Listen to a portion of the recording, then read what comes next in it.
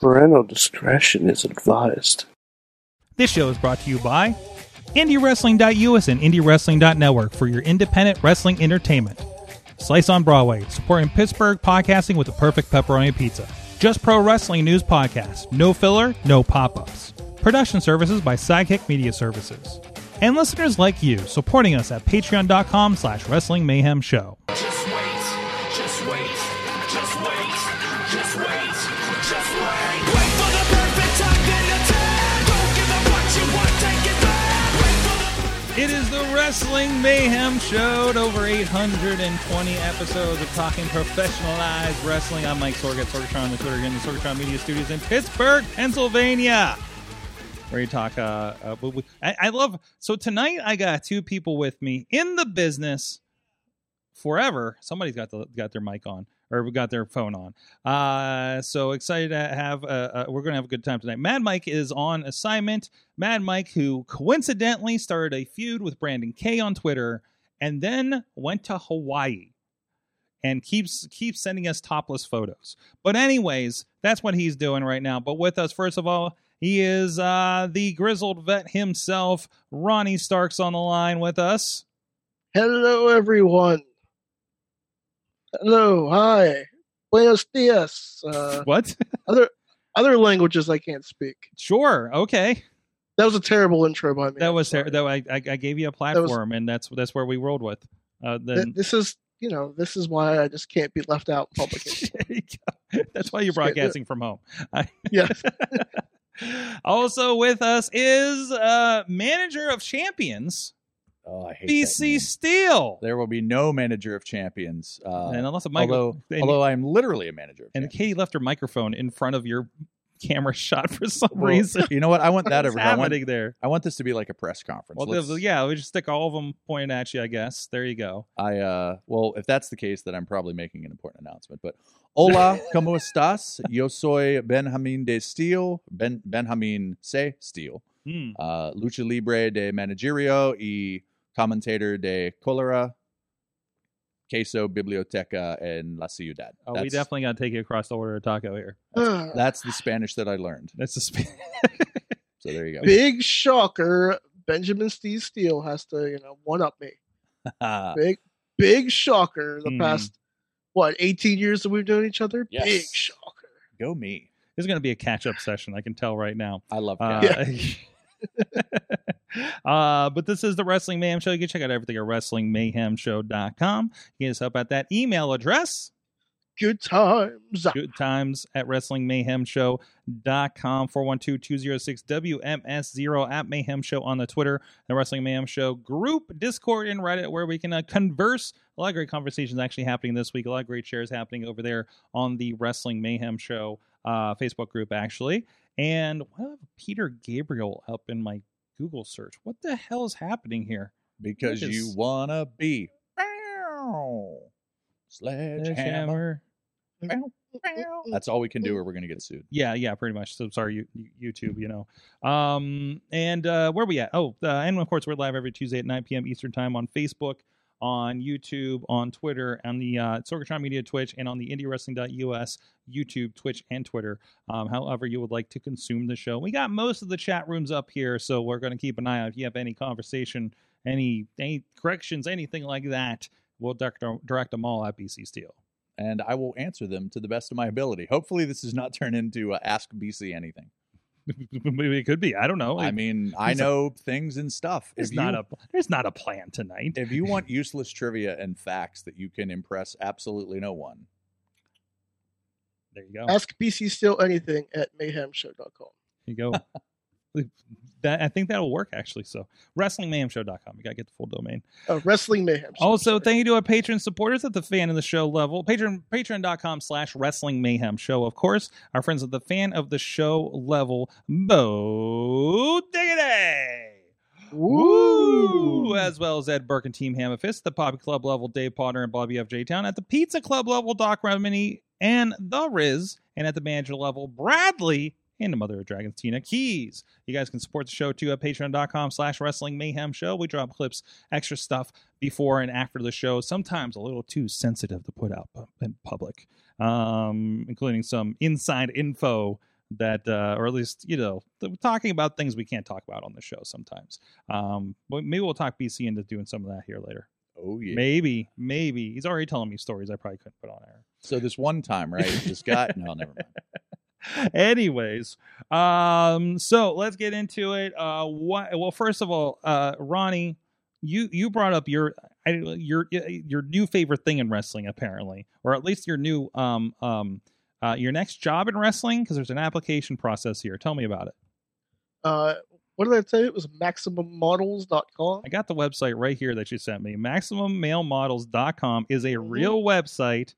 There it is. It's a little landing page. It's got Max Dupree, founder director, Maximum Male Models, up there. And we've been talking about this a lot. And of course, last night, Matt Carlins was talking about how Mansoor and how do we say Mace now?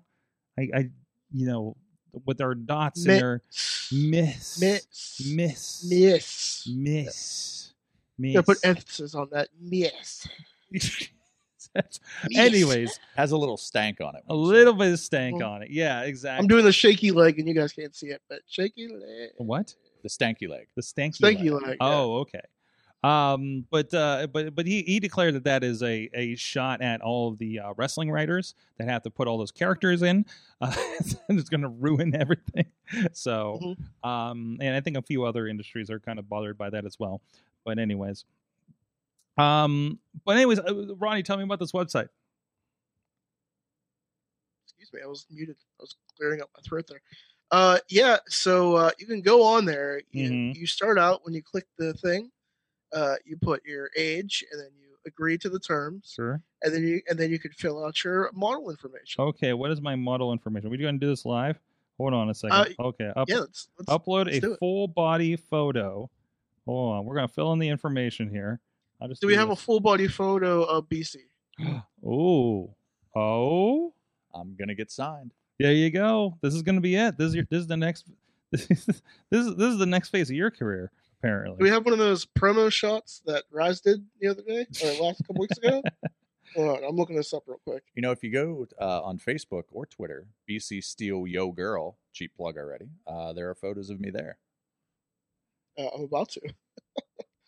But I just assume people save them as their background or wallpaper. Not like phone wallpaper. I mean literal wallpaper. What are you, like MySpace or something? What are you talking about over there? MySpace.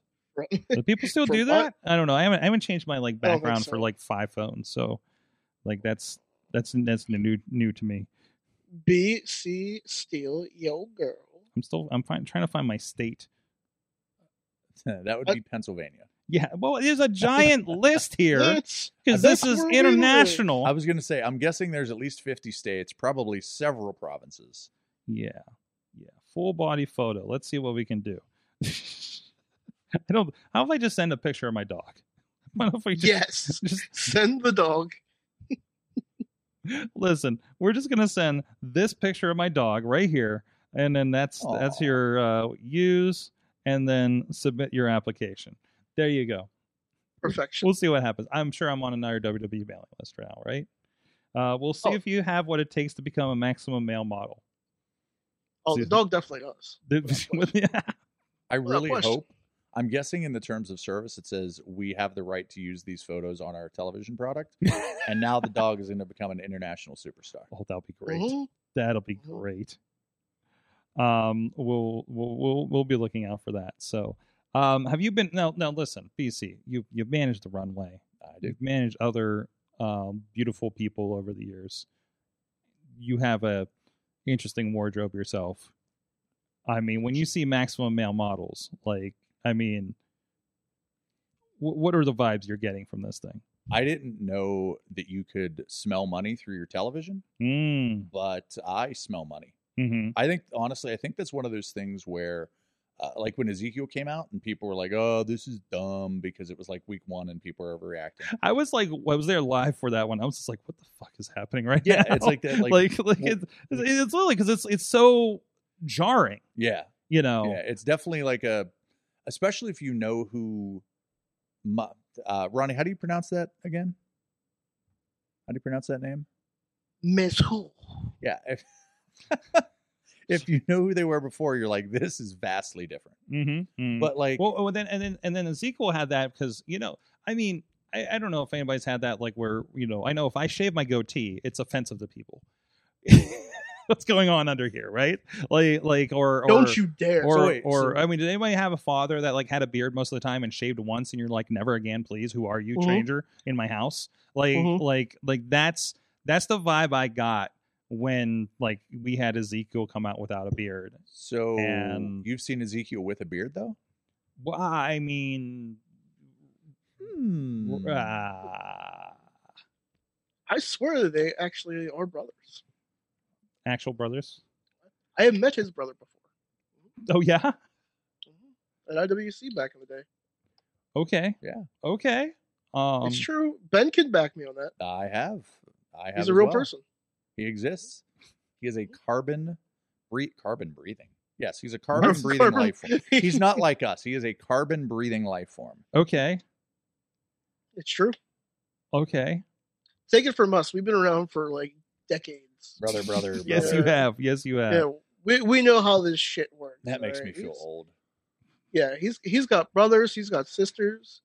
He's got cousins. He's got step cousins, step brothers. All going to step in, just like Bobby Lashley's extended family that one time. Exactly. The possibilities are endless here. It's just endless.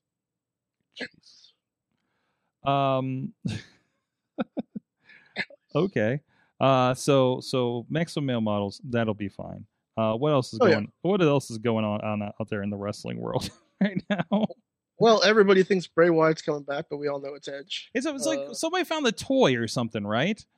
Like I saw somebody because there's like a weird like WWE superstars like super gimmicked like where he's like wearing a magic top hat or something, and they're like, are you talking about the Alice in Wonderland toy? Is that what that is? He's dressed like the Mad Hatter. Yeah, and they're like, oh, this is brand new. That means it's coming back, right? It's like, no, man, the lead time on those toys are so bad. Yeah, how many they made that toy like 3 years ago, but they just released them. Yeah, you know how many Ember Moons are still on the pegs, and she's been gone for almost a year, right? I mean, that's just. I mean, if you're looking for AEW figures, look at the WWE shelves. Really, in the long run, it's kind of funny. Like they've so rapidly let people go. Like the toys can't keep up. The game can't keep up. Right. I feel bad for game developers. That process of, and I'm sure in the pecking order, they're not number one that's getting the notification. No. They're finding out when the rest of us are probably. And if they're not, if you have somebody who's not a wrestling fan, it's kind of weird to explain like, hey, you got to take these 5 people out. Why? Well, because they just let them go. But we've been making this game. Why would they? Wrestling. Or they just let them go. Like what is the threshold, right? Yeah. Of how, because there's a lot of people that were on there that were let go like 3 months ago. Yeah. Right when that game came out. So it was really interesting to see because, and this always happens. But thankfully, like the big let go is usually after Mania, and then the game comes out in the fall. Yeah, it was a different cadence this time. That was very strange. Have we seen it affect DLC? I'm wondering because they had that planned out for months, and they had some like NXT people that I'm not sure there anymore.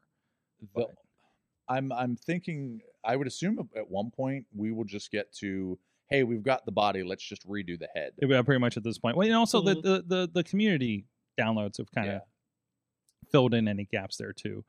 I mean, they're doing alternative. Things and everything, like alternative costumes for people that are more updated or something, or their AEW gear, whatever the case may be. Right. I haven't honestly. I am still playing Fire Pro since I got it and downloading and such. So any Fire Pro aficionados out there. It's great. Yeah. So otherwise AEW's got a lot going on. Looks like they're gonna have looks like details on their next AEW pay-per-view will be on tomorrow. They're really kind of building up. I love what AEW's doing, like, and again it's summer, so I guess we kind of come through this every summer, but they're doing Fyter Fest again. They did Road Rager. I'm loving, we don't have a pay-per-view technically. I guess we have Ring of Honor in a couple weeks, but we don't have like an AEW pay-per-view till the end of September. and they still feel like a big event every week. And then I think that's what they've been really good at lately. They're really good at seemingly, especially now, the summer lull that happens with pro wrestling. Yes. Like I know WWE used to do a big angle around end of May to early July, somewhere in there. That's when Nexus was, and I know there's other things that I obviously can't pull off the top of my head, but that's when kind of wrestling takes its little bit lull. Like WrestleMania is over and WWE kind of controls that.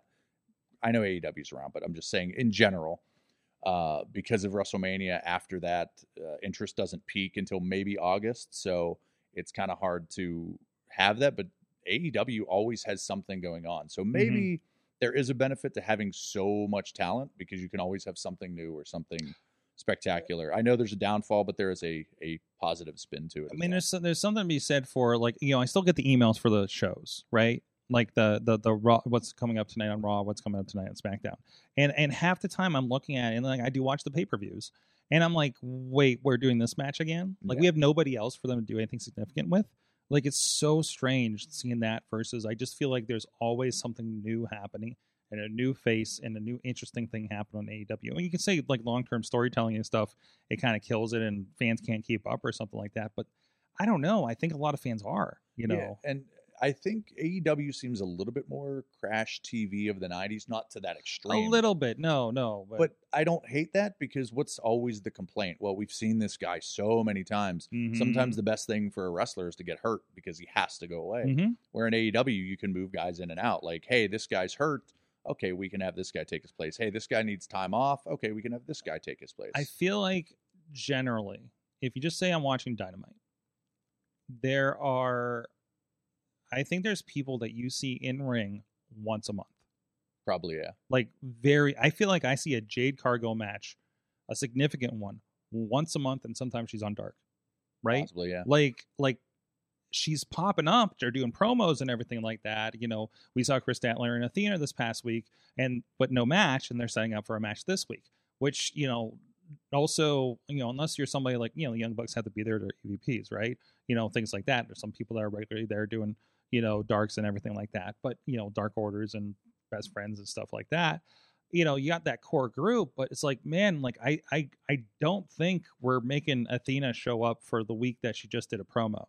I'm guessing we pre-taped that the week before. Yeah. And loosen it. Then you're not bringing, because WCW used to do it, WWE do this. Like how many times you would always hear about they're bringing all these people in, and then they just sit in catering. Yeah, that was the WCW thing too. They would fly in like 80 guys and use 40. Like the roster, I remember looking at the Wikipedia, like this was the roster in 1997, let's say, and it was like 150 people, right? But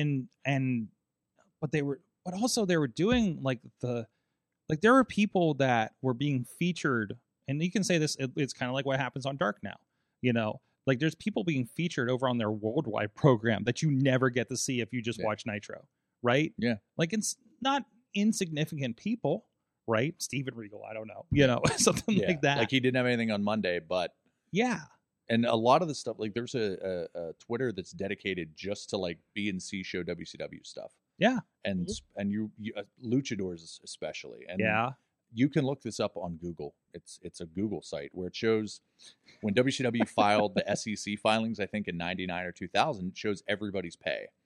And some of those on there are like $1,500 per date. So if they show up and they don't work, that's a date. And I can't imagine trying to keep track of all that, but you get like a guy that gets $1,500, and I'm thinking, okay, if he showed up at Nitro and wasn't used, but then they fly him Tuesday to wherever, and he like that's 2 dates. That's a different story. But what is it? Oh, so they had a big overarching company that wasn't keeping an eye on those things. There was a lot of bloat in their budget and everything. Oh boy, is this OSW review with the payroll information for 1999? Is that the kind of stuff we're talking about? Might be. It shows like royalty. It shows a bunch of stuff. Like it's got payroll, merchandise, licensing total. For like Arn Anderson. Everybody. Arn Anderson made $26,000 in 1999 out of everything. What the hell? Maybe he wasn't active at the time. I was going to say some of the numbers. I think it's considered quote unquote creative accounting. There's a book, Fools Rush In by Nina Monk, that is about the AOL Time Warner downfall. Yes. And they reference creative accounting. And that is probably, it pulls off the actual data. There's like a site that has the actual scanned information that went to the Are you SEC. talking about this one here that I'm pulling up? This is the OSW review. Yeah, they've compiled all of it into a So I'm looking at payroll information, 1999. Bill Goldberg, 4.6 million. Let's see, total of 5.1 after merchandise licensing, everything like that. I don't know if that's it, because when I know it's a Google site, I just know I remember Google site. Oh, it just came up like in Google as like one of those information cards. Yeah, oh, that's interesting. It's like a Google. That is interesting. And it has like you can click a guy's name, it takes you to that spot and has what? It's really, if you like the financial side of pro wrestling and you think that was the 90s, what guys were making, it's really impressive. But then you see something and you're like, how was he only making that? Or wow, he got paid this much per dates and he worked this much. Like, oh my god. I try to stay away from the financial side because for as many years as I've been around, the financials of independent professional wrestling make absolutely no sense to me. And yeah, sometimes right. I guess they don't make sense as a promoter too. But like, and I don't let me dive into it because I'm afraid I'm going to go down a really dark hole. For something like that. But I mean, sometimes professional wrestling in a whole doesn't make sense to me. Well, yeah, there's that. But sometimes I sit there and I'm like, okay, this looks like this many people are here. This is how much the tickets were. How much are these guys getting paid? Wait a minute, something doesn't add up here, Yeah. And now we're doing these shows. I see this with MMA too. I'm kind of doing a partial of that, but also tickets start at $50. Yeah. And like VIP are like what, $150? Yeah. And there's sponsors, and there's pay-per-view, and there's all this other stuff. Plus, there's the pay for the purse and everything, right? Plus, there's the commission fees, which I'm sure are much more for MMA, because they're doing a whole lot there in comparison. Well, it depends on what state you're in. But so, because it's interesting. I've seen about 5 different states of commissions, and for everything that anybody gives shit about the PA State Athletic Commission when it comes to wrestling, they are the tightest shows to go through. Yeah. Like, for better or for worse, they are like, nobody's fucking around in the crowd taking pictures. Like, the promoter's not out in the crowd taking pictures in between fights and we're just waiting, So, like, stuff like that happens at some other promotions in other states. It can get very, very catty. And very bad. Oh yeah. So, absolutely. And it's good and bad, because if you had in a utopian society of at least of pro wrestling, if you had the commission, it would weed out the bad. It would weed out the lower level of pro wrestling, and it would accentuate and motivate everybody to get to a higher level. Half of Detroit, I'm not to put them in that bucket with that, but half of Detroit wrestling would not happen first of all, because holy shit, Detroit wrestling.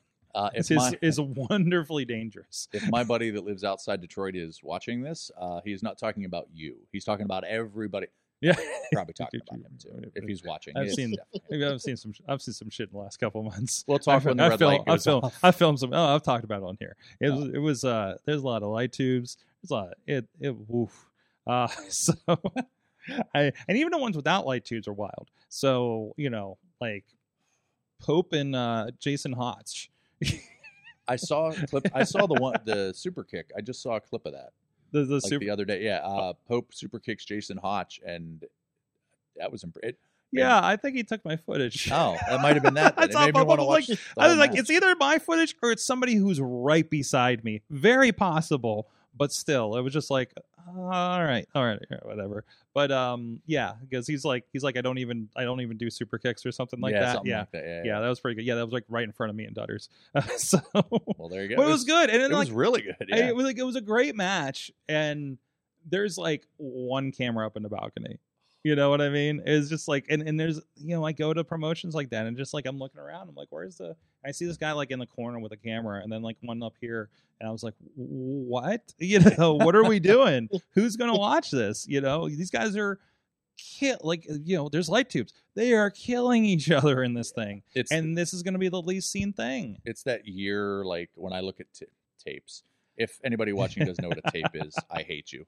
But when I look at tapes now from 2001, I'm like, this was filmed on a ViewMaster, and this is like the 9th generation copy that went through a dirty old beat up VCR. Yeah.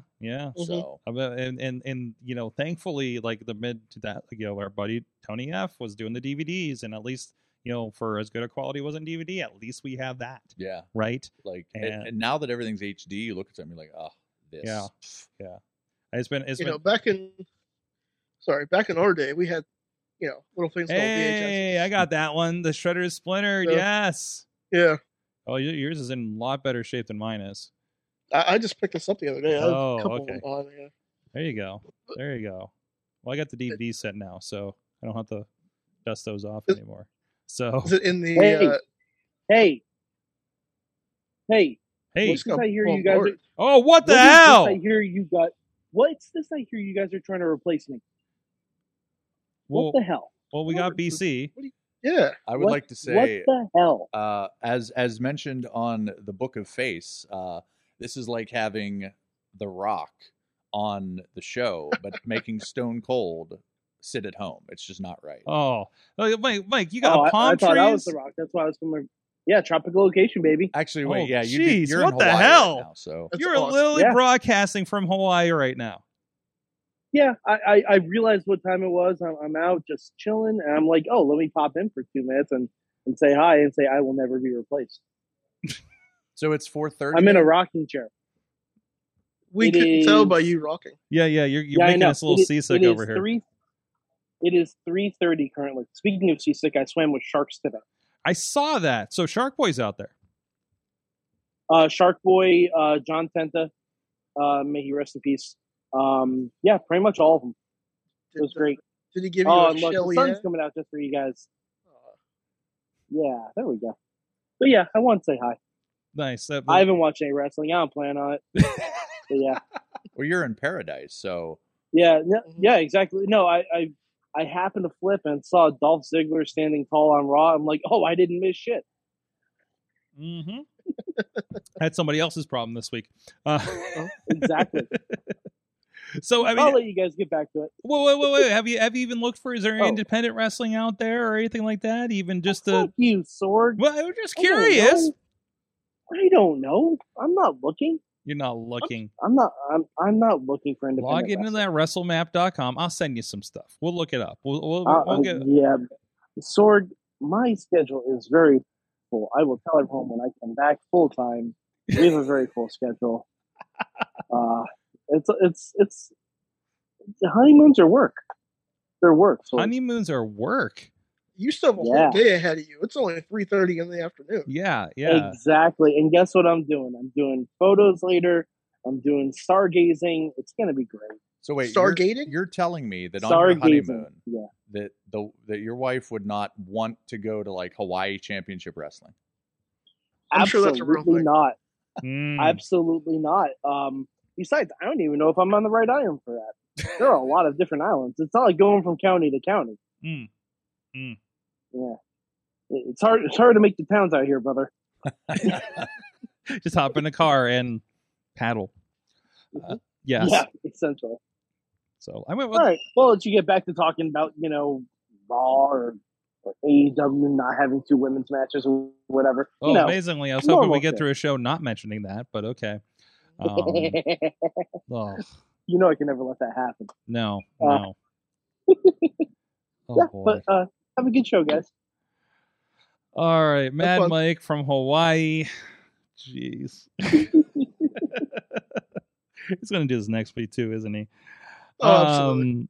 Yeah. I think we have Paul and Steve on next week. Paul Atlas and Falcom on next week. So We need to get some lays, and then we'll wear the yeah, lays. I'd be like, hey, we're there too, bro. We can set up the green screen and literally make it look like we're in Hawaii. I have a Can you make Tropical Paul Atlas a thing? tropical Paul Atlas. Yes. Well, we freaking better try. I'm tempted. I just want to tweet tropical Paul Atlas and tag him and see what happens. Like just like with the zinc on his nose and like a lei and like a little bucket hat. I have a box of Lays at home. I don't even know what from. Like, I don't know if it's a Hawaiian party that never happened or something. Can you put Paul Atlas on a surfboard? They put them on a surfboard. I have so many digitally. Ideas. We do have a green screen over there. Oh no, I mean literally. Okay. Where am I going to find a surfboard in this economy?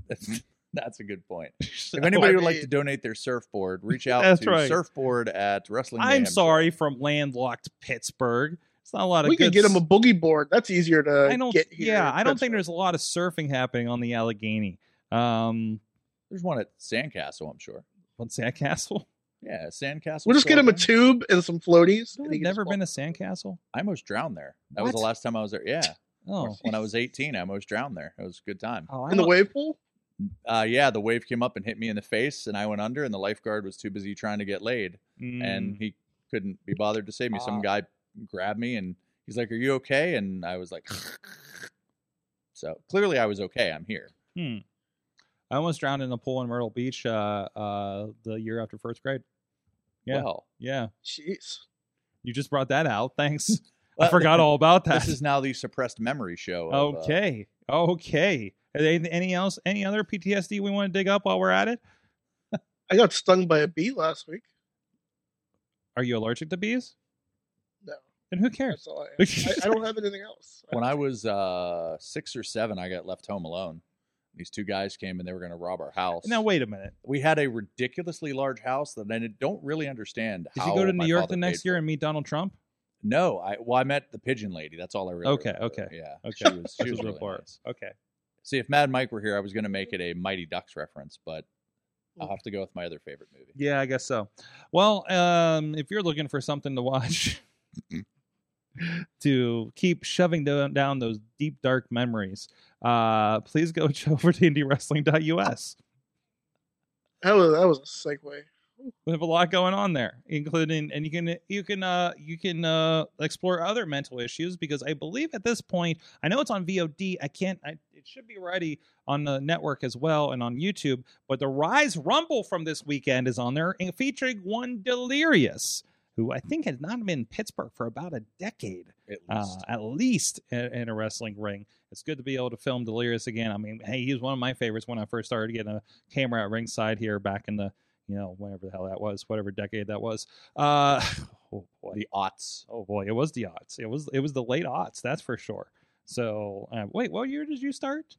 01. Early aughts. You're in 01. You're in early aughts. I'm a latecomer to the scene for some reason, which always bothers me because I've been here since 2000. Really? And I'm like, why did I not discover independent wrestling in the area? Wow, I discovered when I was a fresh-faced 14-year-old boy. Right? Like, well, I was busy. Hey, look, some of us I guess I was busy. But anyways, also I didn't know where weird towns like Monroeville were. I was afraid to leave the South Hills at that point. Weird towns. It was not. Listen, like when you first move to a city and you're like don't realize there's like a grocery store a mile away, so you're still driving like 5 miles away to the place that's like fair. That kind of thing. Like that's kind of where we were. So anyways, IndieWrestling.us. You don't have to go anywhere to enjoy all the great professional wrestling across several states right there. Rise Rumble is up. The VCW Father's Day Throwdown, including the death of Zeke Mercer. I know he just got almost mortally injured. Let me be clear about that. So a lot of great stuff there. And of course, you can also check out our Spotlight Slam show that has debuted, and we're on the 3rd episode coming up this week, featuring amongst other matches Jason Gorey and Damian Chambers from the last VCW show. A really good match and a surprise match, actually a replacement with Jason Gorey rolling in. So go check that out at IndieWrestling.us, and of course check out on the YouTube, the Facebook, and GrindCity.biz for the Spotlight Slams on Wednesday night at 10 and 11 p.m. respectively, and see what you're missing and see what's coming up as well, because we're going to a lot of information on that show about what shows are coming up in the greater Pittsburgh area and West Virginia. All of our partners as a part of that too. So go check it out. Check out Free Wrestling, and if you want even more, if you want to support independent professional wrestling and the production of independent professional wrestling, so we can keep doing this and show you the stars before you see them on AEW Dark, at least, go over to IndieWrestling.us. Speaking of that Rise Rumble, BC, you're in the middle of some gold and a hard place right now, it seems. Well, the former and the being hard the better part. Yeah, well, the hard place being the Warhorse, and so that didn't work out too well. You know, I should have known it was going to go bad when Chris LaRusso wouldn't let me produce the Rise Rumble, the song Rise Rumble. I did see this promo. Yeah, it was the Wrestle Rock thing. I had lines for everybody. Oh no! And this should have happened. If you needed help, you should have booked Mad Mike to assist you. You could have gone rogue on this thing and become a partial Mayhem Show production. Damn, you can still go rogue on it. I mean, we can add it to the show after. Not everybody's watched it yet, so there's an opportunity. There is time. Is 39 too old to start my rap career? No. Some people start their wrestling career at that age. That's true. I'm definitely not going to be starting that. That is off the table. No. I'm not even interested in trying to bump at this point. Not on purpose, at least. Knowing how to bump has saved my life. I think it was a Taz line he said in like the first Tough Enough. He goes, "If you fall in a grocery store, this will save your life," or something along those lines. I fell downstairs. I did too, but not gracefully. It looked like God had me in a Boston Crab. There was a very short landing at the end, and I found the ground and flattened out. Man, I could have been going to the hospital real bad. So when I fell, I did go to the hospital, and it was great. It was awesome. Anyways, as I said, manager of the champions. I think this is like it was some kind of grand slam or something that you've had like champions in about every promotion in the area. Yeah, unless it's like a one-off, I've managed a champion now every single promotion I've worked for. Yeah. So that is I don't know if that gets my face on a Mount Rushmore, but that's a thing. So yeah, but Rise was the place where I was kind of slipping up, and I felt like having Tyler Klein and Calvin Couture, I had the best opportunity. And that is, I am legitimately a huge fan of them. Calvin Couture was handpicked by RPW and myself, and when Tyler Klein, I keep wanting to say Calvin Klein. Like, in my head, it's like, yeah, Calvin Klein, because, they're models. But I wanted Tyler Klein. I'm like, this just fits. This is, I've told them before, I wish I was younger.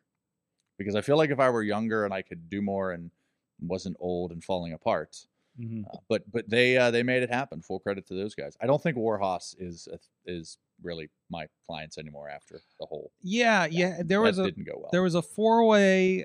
You managed both of them to the ring. That's true. And then it got a little weird. There were some shenanigans. But it wasn't until now we're seeing my pasty white legs. I just saw myself on the camera. But the check the white balance, make it look like I'm tan. But by the time the Rise Rumble happened and Warhorse had eliminated Tyler and Calvin, I think that partnership might have a few cracks in it. I'm going to work on it, but that's a pretty big pair of problems to have too. Yeah, so I try to keep people on my good side, or at least avoid them at all costs.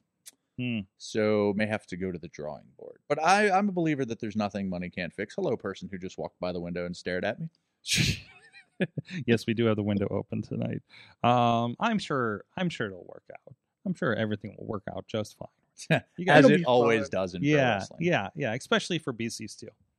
Yes. If there's one thing that my career has proven is it always works out A-okay. Exactly.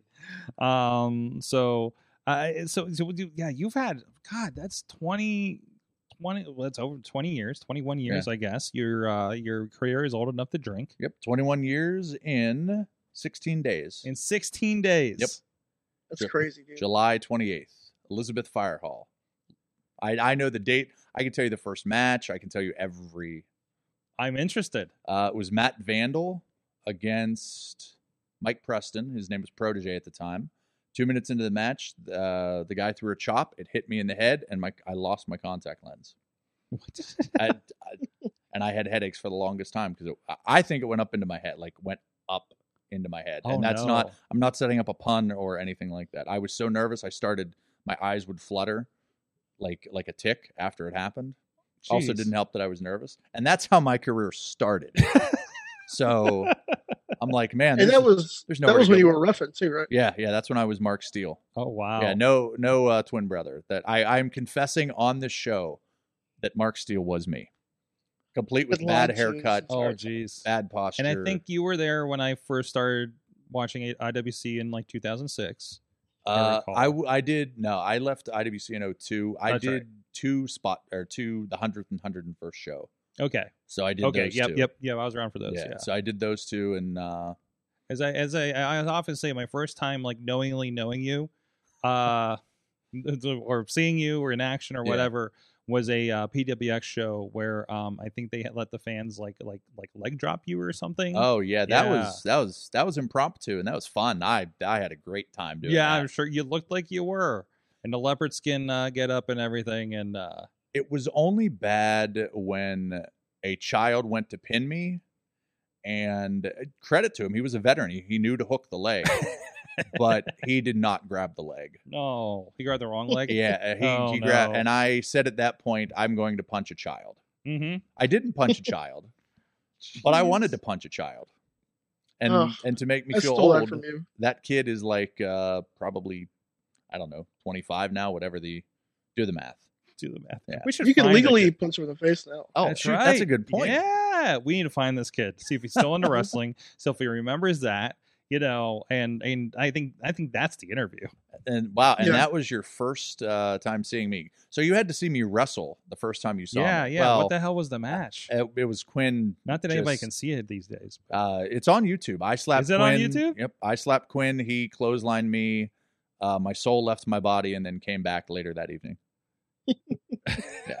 And I still didn't get a rematch either. Wait, was he wrestling? Was Quinn like wrestling at the time? No, there was a thing where there was a member of the championship committee that I would face, and if I won, I got on. And so I didn't even realize that I had seen Quinn Magnum in action. Yeah, because I didn't know anybody then. So and he's ducking me too, for the record. I've challenged him. Oh, yeah. I've wanted a rematch numerous times, but just saying. I mean, anything. Never say never. Nah, we're saying never. We're saying never. We're never saying never. I don't know. He's not tied to anything. I don't know. Actually, I haven't talked to him for a while. So, but next time I do, I'll bring this up. Sweet Jesus. Listen, when we run our Mayhem Mania, the wrestling show, we'll book you. Awesome. We'll make that dream match happen. I can do those matches. We'll throw all the podcast monies at it. Mm-hmm. Awesome. Well, I mean, if we're going to do dream matches, I have a list of maybe opponents. That's a level we should do on Patreon, is like if we get to this part, like this point in Patreon, we will run a wrestling show. This is where I do need to talk about the financials of an indie wrestling show. We're like, listen, it's not my money. Doesn't matter if we lose it. We made the goal. The fans want to see it. You had me at, it's not my money. I don't care if you lose it. But I will gladly sponsor that match between BC. There you go. We'll sponsor a show. Yeah. God, the more I keep talking about this, the closer it is to happening. Well, look, if you want to make money, you run wrestling shows. Yeah. Absolutely. Yeah. No, you run an MMA show is what I've Well, learned. that's It's like you put aside your love for wrestling and run an MMA show, and apparently there's money there. Anyways, there's some stuff happening in the chat room. Tyler Klein's in the chat room. He was upset that we weren't talking about them yet in the first segment, of course. But we got around to it. Well, you did tell me beforehand this is not the Calvin Couture, Tyler Klein celebration, so I had to bring it down. No, well, we had them on a few weeks ago. True. And that was the celebration. Well, yeah, of sorts. but there should be a celebration every week. Okay. Well, I mean, really, doesn't their Twitter just celebrate that every day? That's a fair point. It's already there in all of our follows in our hearts. That's fair. That's fair. That's what Twitter's for. Yeah. Oh boy. I'm sorry. I'm catching up with the chat room here. We need a weekly Jericho segment. No, that's not. No. That's our conversation with people. Where's the Ask BC Steele anything? If you would like to know if there are any questions in the chat room. I mean, from politics to religion to anything. No. What's wrong with those? None of those things. Wait, None we of did those try a political show with you one time. Yes, we did. Yes.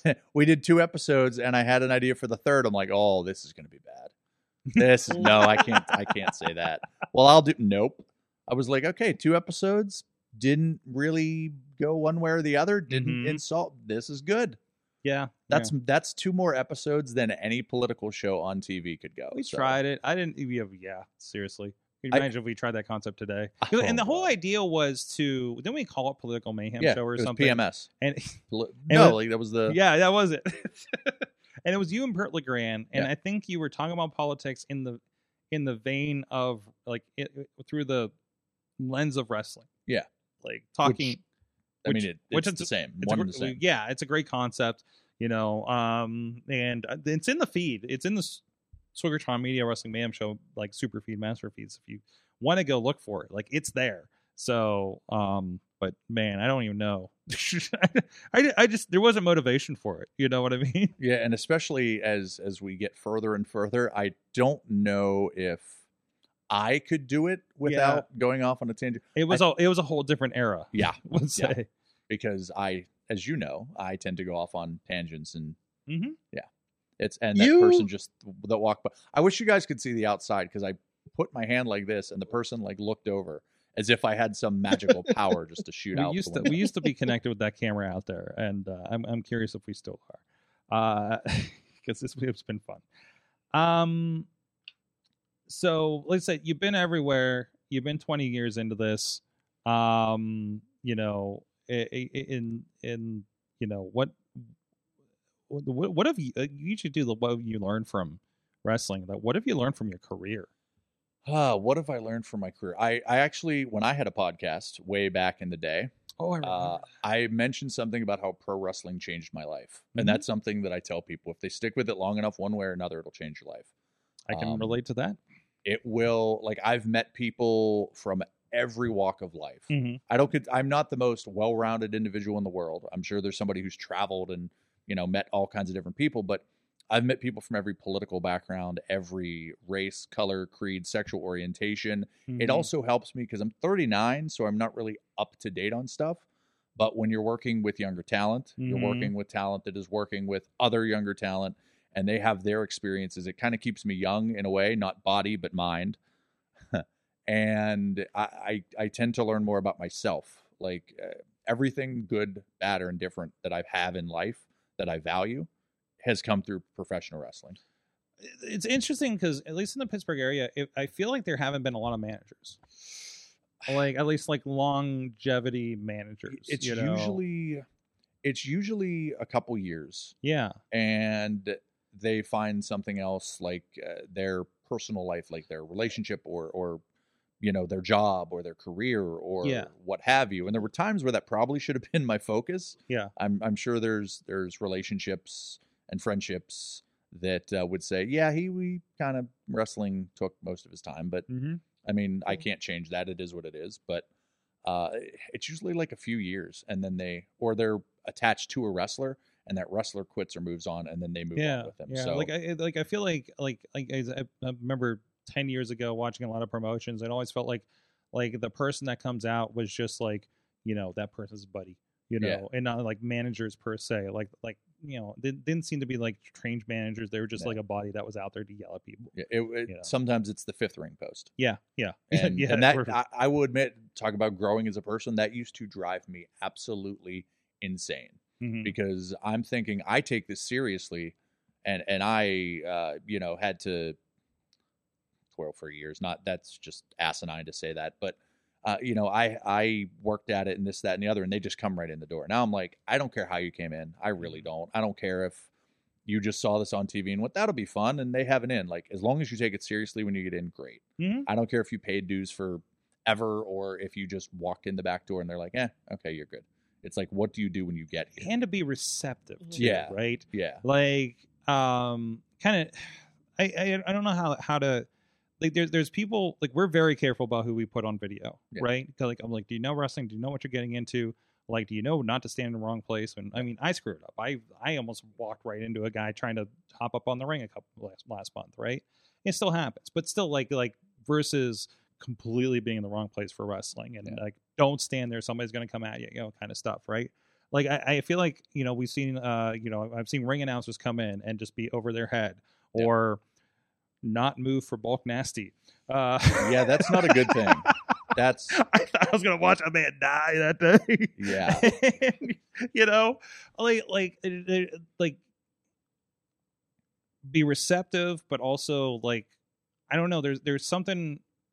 There's some skill level or presence of mind that's required that not everybody possesses. Yeah, and to be around this with referees, ring announcers, and managers, it's unique, at least in my opinion, because if people think what you do is easy, perfect, great. You should think it's easy as 1, 2, 3.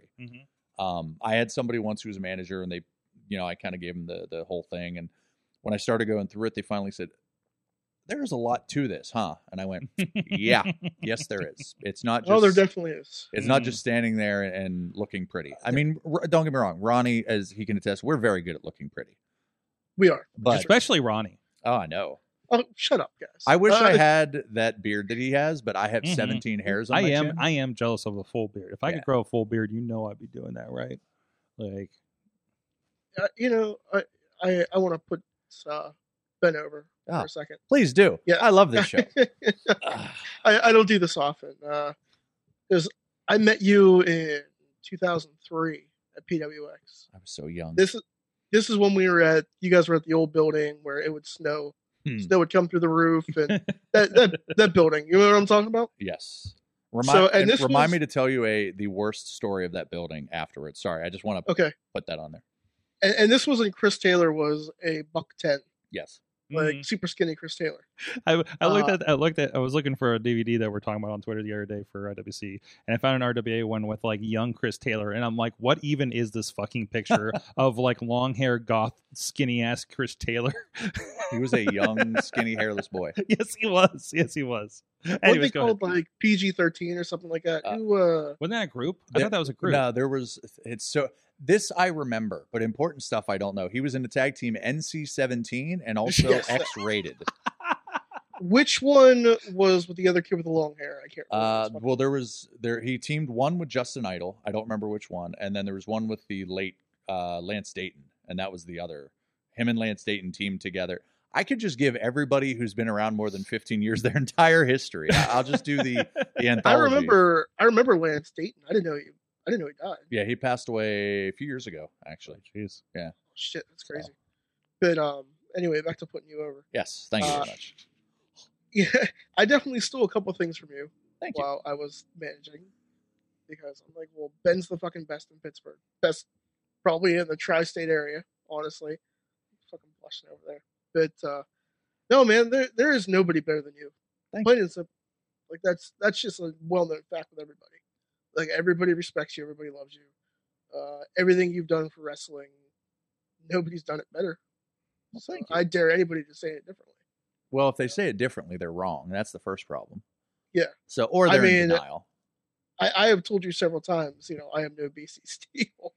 But I tried to be. I tried to steal your shtick once or twice. Well, and what happened? You put me in a fucking locker for 7 years. Which is on YouTube, by the way.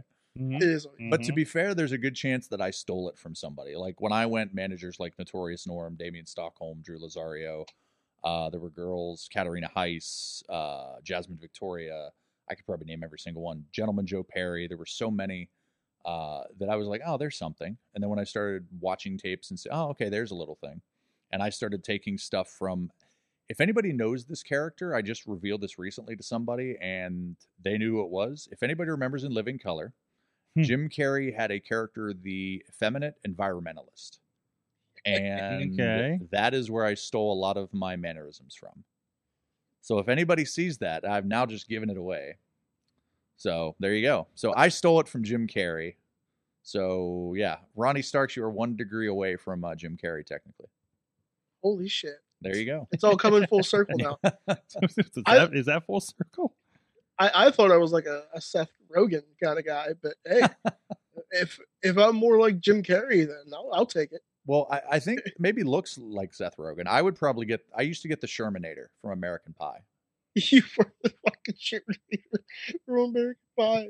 And when I was little, I kind of looked like Macaulay Culkin, except not cute, not adorable, no talent, and I wasn't in any movies. I did try out for 2, but I didn't get the parts. I'm still upset. But I mean, we can't all be extras in a Kennywood commercial. What? What? Oh, I was an extra in a Kennywood commercial when I was a kid. Whoa! How do Wait, I you not know never this? told me about this. Oh yeah. Okay, so I can't remember what year it was, but they did this whole commercial. There was a clown, and there were a bunch of kids lined up, and we like danced, and like the clown like went around on like one of those one wheel tricycles and was like fucking juggling and shit. Mm-hmm. Yeah, that was the Kennywood commercial. Oh wow! Now, how bad did you want to trip him and then start laying the boots to him? Well, you know I'm a bit of a shit, so probably as soon as the commercial started, I was like, somebody needs to beat up this damn clown. Yeah, That's fair. Yeah. Hey, by the way, I think I found something here. That I would be think it. there's something happening. I think, here comes Ronnie Starks. Here comes a young, spry Ronnie Starks. And look at who throws him in. And let's see who we got. I don't know. Wait, was that? Whoa. Oh, wait, was that Shane Taylor? That is Shane Taylor. Shane Taylor shoved you in a locker? Mm-hmm. Where you resided for 7 years. We try not to laugh at all during this segment. Is that Chris LaRusso? Yes, it is. Oh, Yeah. wow. Evil beard Chris LaRusso. Mhm. How about that? Chris LaRusso was trying not to laugh. Yeah. Yeah, you can kind of tell at the beginning there. And you're just there for this is like this is a 3-minute segment. Yeah. Mhm. Well, then there's another one. I want to find it, but it was the 7 year later one where I had my ocean. Yeah, I think. Well, yeah, we'll have to find that because I think I'm probably the one that posted it because when we were working over there. As a man that But- appreciates a good callback in comedy or movies, that made me so happy that we could have a callback from 7 years prior. I always, I'm always have that question in my head when we do these kinds of things because I'm like, we think this is hilarious and we remember, but do the fans remember? Like, you know what I mean? Because yeah. like, are the fans been around for this long? Are they seeing this? Are they seeing these little breadcrumbs that you guys are putting out there? That we're doing something interesting like that. And I never know because it just feels so, especially when you think back in the day, when everything was DVD or VHS, right? Like, well, who's seeing these promos at that point? I always, whenever somebody says, "Hey, I remember," and I can tell that it's a fond memory, not like, "Hey, I remember that time your pants were down," and I'm like, "Oh, yeah, that wasn't very good." Although if that's somebody's fond memory, that might be a little odd, but. Mm-hmm. But yeah, when somebody like brings something up and it's like a fondness, I'm like, okay, I think that worked. I'm pretty sure that was good. Mm-hmm. I like when somebody brings something up and I don't remember it, and I have to like jog my memory. I always like that's always the coolest thing when I think about we talk a lot about the RWA audience and Rise as well because there's the mainstays that have been watching Rise for the last around 5 years now. Yeah. And growing, and it's great to see everything. And by the way, I gotta say, like seeing Rise. Have grown into that new venue, and I think LaRusso said that there was like maybe a new record for them for the new venue. I think the last 3 shows or 4 shows were have been increasing. Records. Yeah. I mean, it's a giant Burlington Coat factory. Yeah, they got room to expand. Yeah, I mean, so like, and I would love to see. And I haven't seen this in person, so I don't know. I can only see on video like how big this place is, and it looks massive. It is huge, and I can't. I'm hoping I can get the opportunity in the next couple months to come down. Yeah, that is really cool. But then, like, I think of like that in RWA, and like looking at RWA, like, we talked about that crowd and how they just come unglued. We were talking about it a lot last night, and I'm just like, this is the most important thing to like 300 people. Yeah, and the acoustics are amazing. And that's but like 300 people have followed this and know all of this, and that, and you're like, oh, just 300 people. It's like, that's an audience, that's an important audience that comes back every month and pays a ticket and is involved, and that attachment is just like incredible when you capture that lightning like that. Even if it is quote unquote just 300 people, or the people that are buying VODs, DVDs, that's not a whole lot of people on top of that. It's really incredible. And I think that's a credit to not only the guys and girls that work there, but the promoter himself, Dr. Feelbad, who I've said this before. I don't know if I've said this publicly. I think I've said it to him. To me, and this is not against any other promoter I work for or any promoter that I have, but he might be the closest thing I've seen to Norm. Yep. In terms of fan promoter interaction. Absolutely. Because Norm could tell you, and I used to be that fan that was 15, and I was like, wow, he knows everything. I got to go to the next show. Like I have to be there because he created this environment, and I think Feelbad's the closest thing I've seen. He is he's hands-on, and because that's one of the things I noticed when I first went to IWC was Norm was shaking everybody's hand going out the door. Now Derek will do it too, to the detrimental of, we want to fucking get out of here. Let us out the door. I know you got to kiss and hug everybody, kind of thing. So positive, nice, but it works. You know what I mean? There's a connection there, and that's important. For whatever you think of it, call it a cult, and damn it, good wrestling is a fucking cult. I was just gonna say, Defy is a fucking cult up there. Okay, ECW is a fucking cult. GCW is a fucking cult. Watching that shit and going to every show and buying into it, right? Especially on this level. Because what the fuck is a cult? It's the thing that you're passionate about and quote unquote religious about that nobody else understands, and nobody can tell you otherwise. Yes, yeah, exactly. When we handed a DVD to somebody at RWAF Super Indie and they said, "This is boring," we're like, "What the fuck world are we living in?" So the example that I always give of any business owner should know their audience, know their crowd. That's the first rule. But this was 2004 or 5. Juventud Guerrera and Psychosis came into PWX against the SATs. That obviously. Wait, who's the SATs? Sorry, I just from Impact. Joel Maximo and somebody in the chat might know. They were like 2000. Amazing Red? Yes, I think they're brothers, I think. Okay. Cousins, but they were like in the early 2000s. They were the thing. It was Backseat Boys against SATs in Philly and New Jersey and etc. And kind of those three, Amazing Red and the SATs, were making a loop. Anyway, so Juventud Guerrera and Psychosis, managed by yours truly. Never miss a chance to put yourself over. Where I had like 103-degree fever. It was actually it was actually 99, but round up for wrestling. So I was legitimately sick. Anyway, they came in. And there were two sets of fans, the normal PWX fans that wanted what they got every show and knew what they wanted. And then there were people that heard, hey, they're there, and came in for that. And when they're doing these spots and doing this match and blah, blah, blah, blah, it was very, very specific. The fans that were there just for those guys were there for those guys. The other fans were like, why are they not playing to us? Why are they not? And the only guy that really, really played to the fans in that matchup was Evan Courageous, who was managing the SATs. And I know this sounds like I'm making stuff up, but I'm not. Evan Courageous from WCW was there for something. And he played to the people, and they were like into him because he was managing the one team. But like that was... Because he was general wrestling school of thought. Yes, this is our crowd. This is what you do. Yep. Yeah. And I always said it was like an old school crowd. And many places in West Virginia are the same. That's why... Guys like Honky Tonk Man, I don't know if this is a name drop, and I sound like a douche when I do it, but I'm going to do it anyway. Honky Tonk Man told me and Bobby Williams, I believe that's the official, I know him as Potter, he's my BFF, but told us once, I can make a killing in these types of towns with 50 people than I can at a Ring of Honor show with 2,000. And I don't think he ever worked Ring of Honor, but that's the general idea. All right. I'm sure we all remember Honky Tonk Man against Samoa Joe for the ROH Championship. Exactly. Well, when I saw that, I've talked on here before about not Nashville, but the Tennessee shows I was at, where it was like 2 matches. The second match had Jerry Lawler. There was an intermission so he could sign autographs and get the fuck out. 2 matches, and I think maybe Ricky Morton wrestled. Then he got out, signed autographs and get the fuck out. And then there was a main event. Yeah. And this happened that was the first show, and the second show was like that. Had some more indie talent. Like, I don't know if you remember, the Carnies were up here a few years ago for IWC. Like they were, I think that was their promotion, to be honest. But there was the main event was like them versus like Billy Gunn and James Storm, who were like, I don't know, ass money for the night or something like that.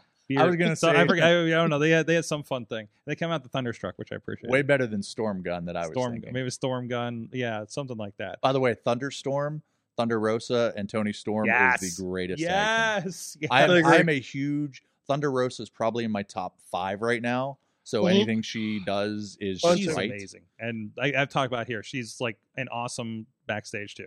Like Mama Rosa, like that. She is to the women's division what Mick Foley is, because it's Uncle Mick when he walks in, and she is just like pure cool vibe when she walks in. I honestly think, and I thought this about Bailey when she was a babyface. I think Thunder Rosa is your 5-tool, put her on Late Night with Jimmy Fallon, represents the brand. That's what I think. Yeah. Because every single box, they watch her in the ring. Wow, she's good. Yeah. She speaks English and Spanish, so that's a market. She did commentary for us one time too. And I talked to her afterwards, and she said, "Yeah, I've been doing commentary for Dark for the Spanish side." I'm like, "That's fantastic. I had no idea." Like, to me, why the fuck would I know? You mean, you're not?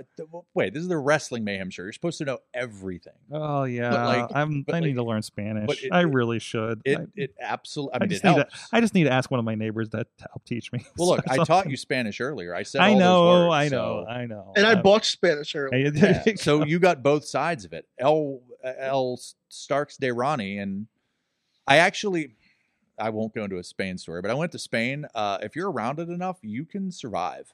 Like, you'll pick up certain things and phrases. Yeah. I mean, so just enough of go it. to Spain and listen. spend some I've been to time. a Lucha Underground show. There you go. There you go. But yeah, like, or the one across the street where I had no idea. I had no idea what anybody was chanting. But that's fun. I love that. Yeah, but you get that's another thing about pro wrestling. Even if it's not in English, you get it. Yes. And I think that translates too. Absolutely. And it helps if the person speaks, but if Tony Khan, my good personal friend that I used to talk to on AOL back in the day, who, if he sees this, if he remember, I'm sure he doesn't remember, but if it were me, like, Thunder Rosa is gonna, which he is, that would be my main focus. Britt Baker, not only because she's hometown and I'm a homer, but she's got that unique character.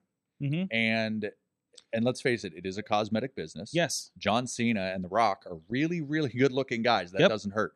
I mean, you've got beautiful people, good in the ring, character, charisma, unique look, like, just all these things. Like, put that on Jimmy Fallon and say, yeah, that's our brand. Boy, this is turned into a positive BC Steel. I like this. I like this. You're getting so mellow in your old age. See, here's an example real quick I'll put of learning. I used to think women's wrestling was what I saw in the late 90s, which wasn't always the best. And Jesse, who many people will know, in the early 2000s goes, yeah, you're wrong. You need to watch this. You need to watch Sarah Del Rey. You need to watch all this. And somebody who I was a fan of, who I didn't know was the same person, was Davina Rose, who later became Bailey. Oh. Yeah, I think it was Davina Rose. But I remember Rose was the thing, and I was a fan of hers. And then later I saw her and didn't put two and two together because, concussions. But yeah, there you go. This is a positive. You know what? It's good to get older. I'm calmer. I'm nicer. You got a nice car? I do. I mean, got a nice life. I smell good. That's good.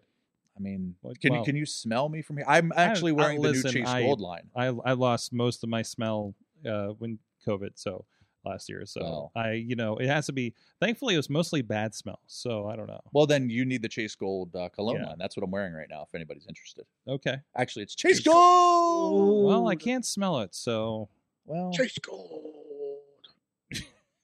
See, I find ways to put everybody over on this show. I think you put half of Pittsburgh over on this show. I love you, Ronnie. There you go. There you go. And I love you too, buddy. Even Ronnie. And that says a lot, man. Jeez. Anyways, let's take a quick break here. And I don't know if you got a chance to partake. I know you were chatting up with Dutters here between the shows, but we do have some catering, if you will, from our friends at Slice on Broadway. Oh my God. Hold on. There, the show's back. I hit the wrong button. There it is. What the heck just happened? I cued it as a shot instead of an overlay, so everything went away, Ronnie, for you. But it was just fine for everybody else on the podcast. I panicked. I was like, what happened? I know. Well, it's okay. Rub some pepperoni on it. New York City style yins are made. Slice on Broadway, Beachview, Carnegie, East End, North Hills, and I understand they have a pop-up, I think, still down at the South Side Works. Of course, they're supporting Pittsburgh podcasting with the perfect pepperoni pizza, but they got so much more hoagie salads. And for our gluten sensitive friends in the studio, our gluten friends, our friends made of gluten, apparently. But thank you so much to them for supporting the show and feeding our guests and myself, because otherwise I'd forget to eat dinner on podcast night. Thank you so much for them supporting the show for so long. It's cool to see them grow as we're growing as well over the years. So we're going to take a quick, probably 90-second break, and I feel like I'm pitching the picture, but that's not what's happening. We'll be right back after this. Sidekick Media Services. We are your sidekick in business for social media, video production, and more. Find out more at sidekickmediaservices.com. We are back, Wrestling Mayhem Show, and we have yanked Ronnie out of the commercial purgatory because of our sound setup here. Ronnie's still with us. He's actually in his locker right now. Yeah, Not a lot of people know live that. from the Hello. locker. 10 years later, Mhm. it's Ronnie Starks, the locker gnome Ronnie Starks. This damn locker, man. Yeah, that's right. It's rather spacious. I was just It is kind of believe it or not. spacious. That's the word I was thinking. See, managers know words. Mhm. Thesauruses. That's right. By the way, I want to call attention to a video that I saw was just posted a few hours ago over at VCW. I highly recommend. Well, not if you're sensitive to Possum Side, but there's it's got an adorable ending. I will tell you that. So go to Victory Championship Wrestling's Facebook page and check out the "Where Were You When Possum Side 2022 Happened" is the quote. Oh fuck! Oh my god! You know, if you told me a year ago that Beastman was going to run a promotion and what it would be like. I mean, I would be excited. I was I'm not gonna excited. lie. I listen, there are two people that have come to me and said, I'm going to start a promotion. And I said, I'm in whatever you need. And one was Beastman recently, and the other one was Marshall Gambino. And both of them, we have filmed the most ridiculous shit in professional wrestling. You filmed the pasta death match. I was getting to that. Yes, two of them. And a baguette on a pole match. Vince Russo loves that idea. There was a lead pipe in the baguette. I now love that idea. You don't mess with Mambo. That's fair. Another one of my former charges. It was just But that's tremendous. like just in the hardcore Halloween thing we did and everything. It just completely bonkers. And now there's this and there's that. Fans bring the weapon. I hear rumblings of other plans and Possum Side, and I love it. And it's pro wrestling. It's pro wrestling. And that's the listen. cult. That's all you need. It is everything I love about West Virginia because I talk about Detroit. Listen, there's our Tennessee wrestling, right, and then there's our Detroit wrestling. This whole other vibe out here, right. And then and then fucking LA is a whole other fucking animal, right? That's true. And then West Virginia is its own fucking rabid animal, okay? And he's bringing like the best of that, and then the Pittsburgh stuff and Ohio guys that I don't get to see very often. There's literally guys on the show that I haven't seen since we did the Dustin Batorf like 3rd annual event years ago, and I think they're up to 8 last I knew before COVID. So like that's cool to see like all that coming together. Right. Like I saw this guy, like I see him for 2 shows. I'm like, why the hell is this guy familiar? I'm like, oh shit, he was this other gimmick at the other thing. He's that guy, right? You know, like stuff like that is kind of coming around. So and wrestling's weird too because you go forever without seeing somebody, and then like I saw James Avery I've seen him twice in 3 months, and before that, and you saw him 3 times in that battle royal. Well, that's true. That's a fair point. And before that was fun.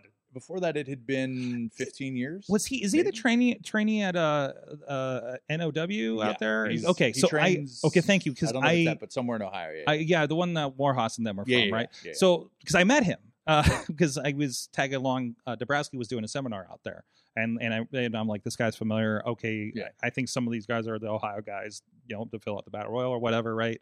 So like, I was like, okay. Yeah, supremely talented. Yeah, and you see that through his students. Good. Yeah, I mean, that's so we've talked about recently.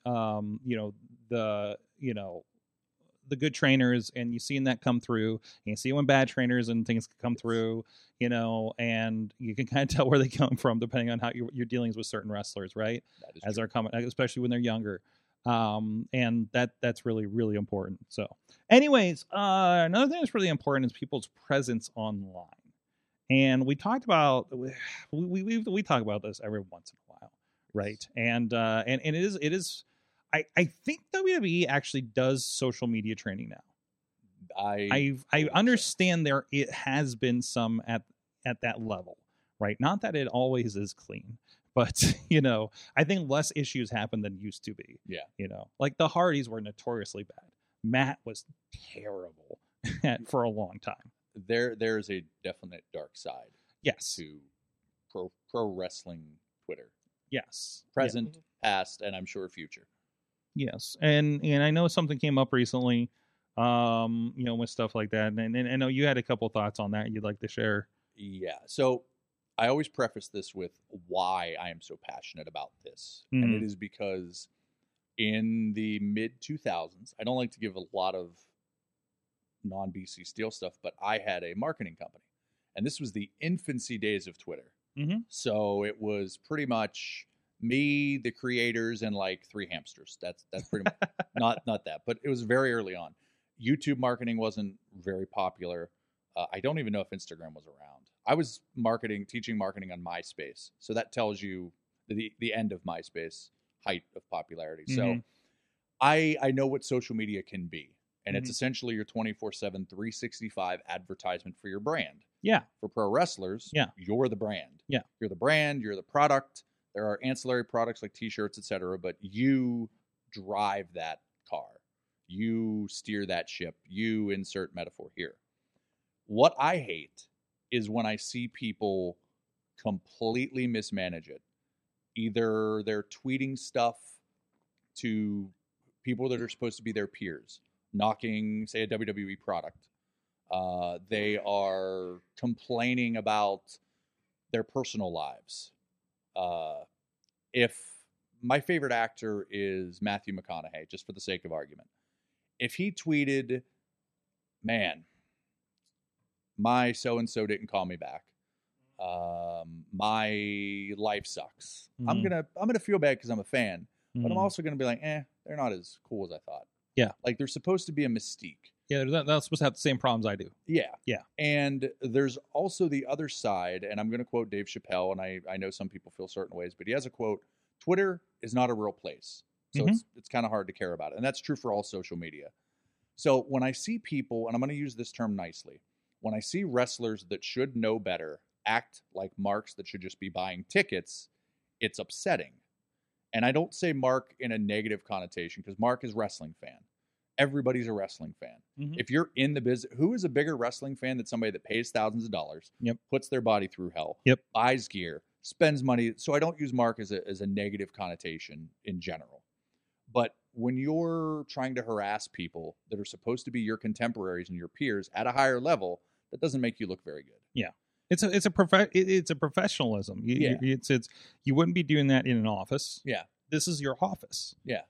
It would be very weird if, and to bring it down, like if I'm at Burger King and I'm bitching about what McDonald's put in their hamburgers, it's a little weird. And to make a point of, well, some people say, well, that's not a good analogy, but it fits because it's business, and that's another problem. And there's the other bad part of it where people promote stuff they hate. And this is a pet peeve because I admit I am not infallible. I have done this, and somebody told me once, you spent so much time talking about something you dislike that you put more of a focus on it because you're passionate and because than you could have done if you would have just ignored it. Break that down a little bit because I don't know if people are grasping what you mean by that. Okay, so I'll give an example. What I saw something in deathmatch wrestling. Not really a fan of it. I know Jim Cornette is very, very popular for doing this. He will rip it apart. He will tweet about it. He will that's say, his brand. "Look at these guys." Da da da da da da. But if he truly doesn't like it, now if he's doing it just to garner attention, it's working because people always retweet and back and forth. But if you really, really dislike something, you're not gonna promote it. Like I don't like. And there's a difference. I wanted a distinction. There's a difference between doing this publicly on Twitter versus complaining about X that you don't like that's happening to your contemporaries and fans, in a closed circle. Yeah, right. In like with friends and family or in the car, that's fine. That's one thing. But if I don't like Wendy's, am I going to really go into Wendy's? I'm not eating here. I hate you, and then leave. That's kind of weird, especially if you have a scope and a following. As I knock the mic out of you. Professional. Damn it. But it's frustrating because the thing that I always put forward to clients when I had them was promote what you do, because you can control what you do. You can control who you are. You can control your message, your image, whatever. You can't control the other guy. So why would you bother putting any time into it? I swear that I just heard this from a TikTok from Gary Vee. No. Yeah, not enough swears, but and I was going to say, well, what you got to fucking do it. No. Yeah. The one thing too is I don't know the scope of what they do, but people notice that stuff. Yeah. There are people local people that don't get booked certain places because of how they are in social media. Yeah. So I guarantee that happens on a large scope. Yeah. What I will say is I know there have been social media seminars. And as I said when it happened, everybody in the locker room for where these had should be sitting and listening because they were from professional people that know social media. And I can say that one person in one of those seminars is on AEW right now. Yes. And ask the right questions. And you know what that person doesn't do? Doesn't complain about other wrestling, doesn't complain about WWE, doesn't complain about Impact or AEW or whatever. If you have those feelings, that's fine. I mean, wrestling's subjective. We'd all love if it was perfect in our own image. But to actually go on there and bitch and moan and complain, and even worse, to actually tag somebody who's in WWE, hey, bro, you suck. Like, I won't mention the guy's name because he was a young kid. It was a mistake, and I don't think it was intention. But he tweeted something at The Rock. The Rock saw it. The Rock commented. The Rock said, you're a wrestler. Yeah. You should be smarter to the business. Yeah. Basically, that's the way of saying you're a complete fucking putz. Pardon my language. Now it's Gary Vee. Every time I hear that person's name, that's what I think of. And he's a nice guy. He's a good kid. Good kid. Everybody's a kid. I'm 100 years old. Get off my lawn. I know that's what this is sort of coming off as, but that's what I think of every single time. Good wrestler, in my opinion, but that's what I think of. There's other people locally that have tweeted stupid stuff, and that kills me too, because that's all I can think of. And in the same vein, and it's a little bit different, is creating that mystique, how I mentioned earlier. If you're, and I know Joe Dombrowski's talked about this as well. Oh, big time. If you're the dangerous Dr. X, and you're this devious and you're a monster and you take souls or whatever, I don't care if you have a cat that you love. And I know that... Unless you're Aleister Black, who was smart and created a separate Instagram for his cat. See, and I know some of this is because people always say, well, The Undertaker was on social media. And that's a great point. And if you make millions of dollars, you can do whatever the hell you want to do. Because the rules that you give of pro wrestling, you should do this, you should do that. If you're The Undertaker, it doesn't matter. You do what you want. No, yeah. If you're Steve Austin, you can listen to Rick Astley and drink wine. I think that's a video I've seen. So, like, if you're at that level, the rules of wrestling don't apply to you. Right. And yes, it's subjective and different things, but it's just common sense. The two best guys I can think of, and I know as soon as I say this, somebody's going to go, well, he didn't talk about so-and-so. Jackson Argos and RC Dupree. Another guy, Delirious. I mean, there's so many people that are just so good at that. Another guy that I'd seen his vignettes, and I don't know all of his social media, is Atticus Cogar. Yes. Is a guy who is just so there's an different. air about him. There and to the point where there's guys like an Atticus or people like him where I know their persona, I've known them personally, and I still pause in person because their persona is so bigger than the personality I know. You know, where, like, you know, I've always talked about Shane Taylor. He walks through that curtain, and I'm like, I know Shane Taylor. Yeah. And when he walks out of the curtain, it's like, you stay the fuck away from that Shane Taylor, right? Like, but like these people have created this around everything. Yeah. And it's not the whole, well, you try to teach him that it's real. I'm not saying it's real. I'm saying the people, you can be real. You don't have to say, hey, I am not what I portray. And I mean that, and like I said, I'm not infallible. I know I have posted stuff that is against. It's a little bit different because managers don't have the same stuff. Yeah. But like, and there's a difference between like BC Steel and Ben is pretty like there's intertwining Yeah. of the of that personality, And right? and- Versus being a monster in a mask yeah. that works at Koger's. Yeah, or like Bulk. If I knew and he doesn't, and please nobody tell him I said this, but if Bulk Nasty loved gardening, he doesn't. I don't want to see him garden. You heard it here first. I'm going to throw that over the wrestling. I'm gonna get murdered soon. But, put that in the press release. But like, I don't want to see Bulk Nasty.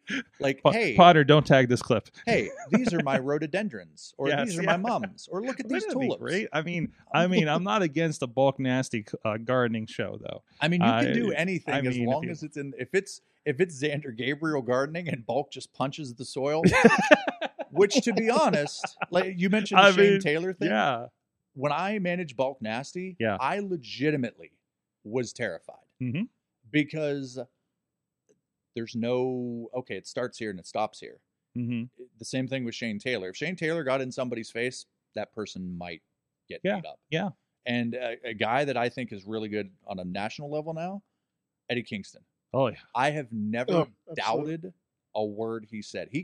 Sometimes it's, if a guy talks about his family, it humanizes him. Eddie Kingston talks about his family in a way that you feel his passion. Kevin Owens did it a little bit when he started. Mm-hmm. I know WWE doesn't really, they pull back the curtain more, but Kevin Owens talked about his family. He would fight for his family. Yeah. He talked about it, but he did it in a way like, I'm doing it for them. But Eddie Kingston, I don't think I've ever doubted a single word he's ever said. And I will go back to, and I know this is another name drop, and it makes me sound like a douche, but I don't care. I had a 2-minute conversation with Roddy Piper once, and it changed the way I approached commentary and promos and everything. I said, when I was little, I would watch you. I would watch him. I would watch Arn Anderson. There were other few random people. And I said, I can't put into words how and why. And he said, because I never say anything I don't believe. He said, if I say it, I feel it. And Arn's the same way. And from that point on, every time I manage somebody, I have to find something that I believe in. If I'm doing commentary, I have to find something I believe in, even if it's like a little small thing. If I believe it, I can sell it, I can talk about it, and I can use that to formulate and progress your character or whoever you are. And I'm lucky because I do commentary with a lot of great talent. I work at Rise for IWC, and I work at Rise where I have a lot of great talent around me. I did Premiere, same scenario. It also helps working with Lendl and Joe Dombrowski and the talent that I've worked with. So that is definitely a huge help. But if I say something in a promo or I say something on commentary, for the most part, there's a chance that I believe it. I know I can be shticky and stuff like that, but it comes from a place of I believe in this person that I'm doing it with. And that all comes from my social media. And that all comes from just what I believe. There are people that I have said for years, and I won't say who it is, that I strongly dislike. I have said publicly. And there's one of two scenarios. Either I really, really dislike that person, and I am just professional enough not to let it bleed over, or I am a complete, absolute liar, and I want people to think that I hate that person. And that person's Andrew Palace. So it's one of those two scenarios. And him and I have talked about it. He knows which one it is. I know which one it is. And that came from an incident in the ring, and it spilled out from there. And I said my piece, and he said his piece, and that's what it was. So either I hate his guts, and we just butt heads, or I just want people to think I do. And I will say one thing. A lot of people say Andrew Palace is a nice guy. And a lot of people say I'm a piece of excrement. There I go. That I'm trying not to swear. So we have a parental advisory at the beginning of the show. Oh, well, it's then, okay. Well, then fuck it. You've I'm done a this piece of before. shit. I know. But But you know this is a safe place to say fuck. I was so positive putting everybody over. Yes. But yeah, it's one of those two things, to the point where somebody asked me once what my problem is. He's such a nice guy. And again, now somebody's going to be like, hey, I hate him too. And then somebody else is going to be like, I love him. You're a piece of shit. And, well, you know, I would, if I had the opportunity, I would stab my own mother in the back and have her arrested for carrying a weapon. I would do that. I just wanted to get somebody. I made that joke earlier, and somebody goes, "You can't fit that in on commentary." Well, I fit it in here, so there you go. There you go. Boom. Suck it. Now, you know what? I've been positive enough. So, okay. So here's all the people that I hate. And no, I'm kidding. Go ahead. I love it. Well, thank you for that. Thank you for that short social media lesson. Hopefully that wasn't so disjointed. And if anybody has questions, now I don't have to book Katie and Missy for a seminar because you just answered everybody's question. You absolutely should, because they gave me stuff that I use now that I'm like, really? Yeah. Really? Like my usernames matching as much as I can. Okay. So, oh man, so many could still learn from that. Yeah. So, and it's so hard when you've already kind of established and Yeah. something is not. Yeah. And like, don't start with the. Yeah. If you put the, you're going to I get was so mad when Lee had to go to the Lee Moriarty at one point. It was like, oh man, really? Yeah. Like The Undertaker, you're okay. Yeah. He gets a Come pass. on. The Facebook? Yeah. Like it's weird when somebody goes like, it was weird to me when somebody said the WCW. It was WCW. Mhm.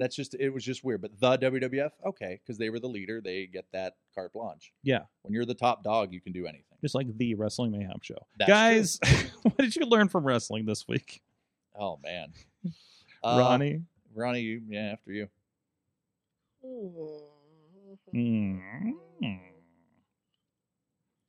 I don't know if I should probably say what I wanted to say. Listen to all the things BC just said. I think you're I know. clear. BC is telling me, Ronnie, don't be a dick on social media, and I'm just like, well. Oh no, you can be a dick if it's in the correct context and not spitting in the face of people who want to be cool. But see, that's the problem. Everybody wants to be cool on social media. Oh wait, well here while we give Ronnie some, Matt out there, True Prince of Pro on Twitter just tweeted, listening to the Mayhem Show right now, and I've got to say I absolutely love hearing BC Steele recount stories from Pittsburgh independent wrestling history. Thank you. Really enjoy hearing these fun stories that happened in the area, and he just tells it so freaking well. Well, thank you. The reviews are coming in, sir. Let me just toss my non. I can't say we normally get like review tweets in the middle of the show like that, though. That's pretty astonishing. But anyways, Ronnie, what I learned in wrestling. I don't know why I'm making him go first. Yeah, I'm just gonna. Yeah, I just ranted and raved. I have a short what I learned. I'm just gonna go with don't be a dick. Don't be a dick. That's fair. Mm-hmm. I learned that in any context when Edge's music played, we will all be screaming the lyrics to it on our headset. We talked about last night at 247. Somebody came out to Edge's original Ultra Bridge song, and thankfully they had issues with his gloves and kept playing it through several verses, and we were in for it. And so by the way, props out to DJ Cake, who was amazing all night and definitely got us having a lot of fun. You know, it's pretty good when the commentary says, I love this DJ. That is very good. This is the second show in a row where that's happened. So shout outs to DJ Cake, and shout out to DJ Omega Supreme that worked with us up in Grand Rapids. I just like that name. Yeah, I know, right? I was going to say, like, I don't know what they do, but I'm like, he's like going off to do something, and I was like still there setting up, and I was like, hey, give me your card in case I need to get a hold of you if something comes up. And I looked at it, it's like fucking DJ, it's like Omega Supreme, like, and he's got the Transformer head on it, right? I'm like, oh fuck, this is good. Unless he's like punching small animals, I'm a fan. That's right. He had drunk dudes walking up to us like, I'm glad somebody played some real fucking music. So, but no, they were fantastic. And it was great. I can't say that's what I learned in wrestling this week, but no, I have so much fun edit shows. That's a fair point. I am like I get, because one thing I get, and this is a selfish thing for me, I realize, but even though I'm not able to attend Rise, attend RWA, attend 2PW, sorry, it's been 2 months since I had a show, so I forgot. But they're coming up here at the beginning of August. Everybody go. Friday Night Fights. But I get to, even though I'm obviously doing other things, we got great video crews, and I'm able to relive what's happening and not miss anything. Yeah. And see who's coming up, and see the Joe Murphys and the Cowpoke Pauls. Like, holy crap, Cowpoke Paul. Like the cowbells in the audience, Yeah. it's ridiculous. That guy doesn't get a title shot by the end of the year. I don't know what we're doing. By the way, my charge beat him. That's not what I learned, but No. Colby Red did beat him. Yeah, what's his name? Griff Garrison. What is that guy? Griff Garrison. I No, don't know. my charge, Colby Red. Oh, Colby beat Red. Kyle That's Cole. right. That's Colby. Colby Red. I I'm thinking managed that Griff Garrison? it was the guy. He was the new guy at Great Success. Oh. It's a GG something, Gerard isn't it? Garrett. Gerard Garrett. You see my confusion now. See, hey, I got you. Don't Where worry. the fuck is Gerard Garrett? I Is my love thing. alliteration. Oh, there. By the way.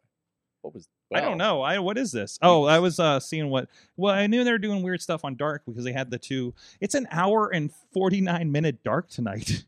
Really? I think they have a regular Dark episode, and then they just put those 2 extra matches from Rev Pro and the other promotion like on it. Well, that's awesome. It's I watch and that's what I watch while I edit is Dark. So I was like, well, that's fucking what I'm watching tonight. Due to the message I received, Mhm. not to cut off, but I want to throw this out there of Okay. the mini thing I learned in wrestling this week, that you can control what people think, because I should clarify that due to the message I received, I will say that I do thoroughly enjoy Andrew Palace. Okay. It was a fan messaged me. If they want to chime in who they are, I'll let them. But Andrew Palace is probably the best person that people forget is as good as he is, because you always get the high level. Yes, it's good to. I'm one thing I'm glad because for whatever reason VCW I end up at, it's good to be working with them again because it's been a while. And when you and I now I have to tell the story. When we were in the ring once, somebody had said to me after, it looked like you two were throwing live rounds. Oh yeah. In his defense, because I'm blind when I don't have both my contacts in, mine wasn't the best. Yeah. But he is so skilled that it went as should on his end, because he is supremely talented. So I said, okay, I'm going to run with it. Like, I'm going to just tell everybody I hate him, and we'll see where it goes. And there was a few people that bought into it, and somebody had messaged me and goes, well, they apparently bought into what I said. So it made its round somehow. So I love Andrew Palace. There's another person I can put over, but it goes to show you that if you sell something and believe it in enough, that, there you go. And I love everybody else. I meant all that stuff too. Ronnie. I already gave you mine. Oh yeah, you did. I kind of gave mine too, didn't I? I also learned in wrestling, and I'm jealous of yours. I used to have hair. There are photos. I used to have hair, but it is rapidly disappearing. Yeah. Well, you ever heard? Like I from back in the day in high school, I was like, if it stays, I'm going to keep it long. I'm never going to color it. I'm going to be Kevin Nash Silver Fox. And unfortunately, that started happening at like 35, or actually it started happening at 30. But I wish I would have kept my long hair. Mm. Nobody else does, but I do. Now, are you as cool as Kevin Nash? Am I as cool as nobody's cool as Kevin Nash? That dude, him and Scott Hall are the coolest dudes in the room every time. I don't have a little bit of cool, so I'm just but also like I did 10 years of trying the short hair, and I just wasn't happy with any of it. Oh, look at that! Cool. Look at that. There's a Coolest figure in the room right now. There you go. I think, is that a WCW one or a TNA one? That's a TNA one. I wonder if that's the one that's in 2-pack that I got from Jim LaMotta. I told this on the show. It's in the background. That's the red. Yeah. Singlet. So it's the 2-pack of Kevin Nash and Eric Young, and I love that Jim LaMotta apparently appreciated my work with Rise so much he would give me gifts every once in a while. And he wrote on the packaging, on the plastic on it, says, "Hey, remember when Kevin Nash was in TNA?" And that was a thing. Kevin Nash and Alex Shelley is my guilty pleasure, because I don't know if this would still upset people, but I'm sure it would have then. Kevin Nash gave personality to guys. Yeah. Alex Shelley had personality, in my opinion, before, but he gave a different personality and stuff to guys. And that's why I love that you see AEW and you see, the mascot managers, whether it be Arn Anderson out there or Sting coming out with Darby, or Jake coming out with Lance, Lance Archer. It was like you knew, or even seeing Paul White and Mark Henry come in. Yeah, you knew that they're not just doing what's on television. They are there. Even Mark Henry said, it's like, we're here to tighten the screws a little bit. Yeah. Like, there's some great stuff happening, but there's some like loose stuff that shouldn't be happening on TV. Yeah. You know, that would make this product just a little bit better. I agree. You know, and that's it. You know, for warts and all, I have been saying lately, AEW is the best of the what I love about independence.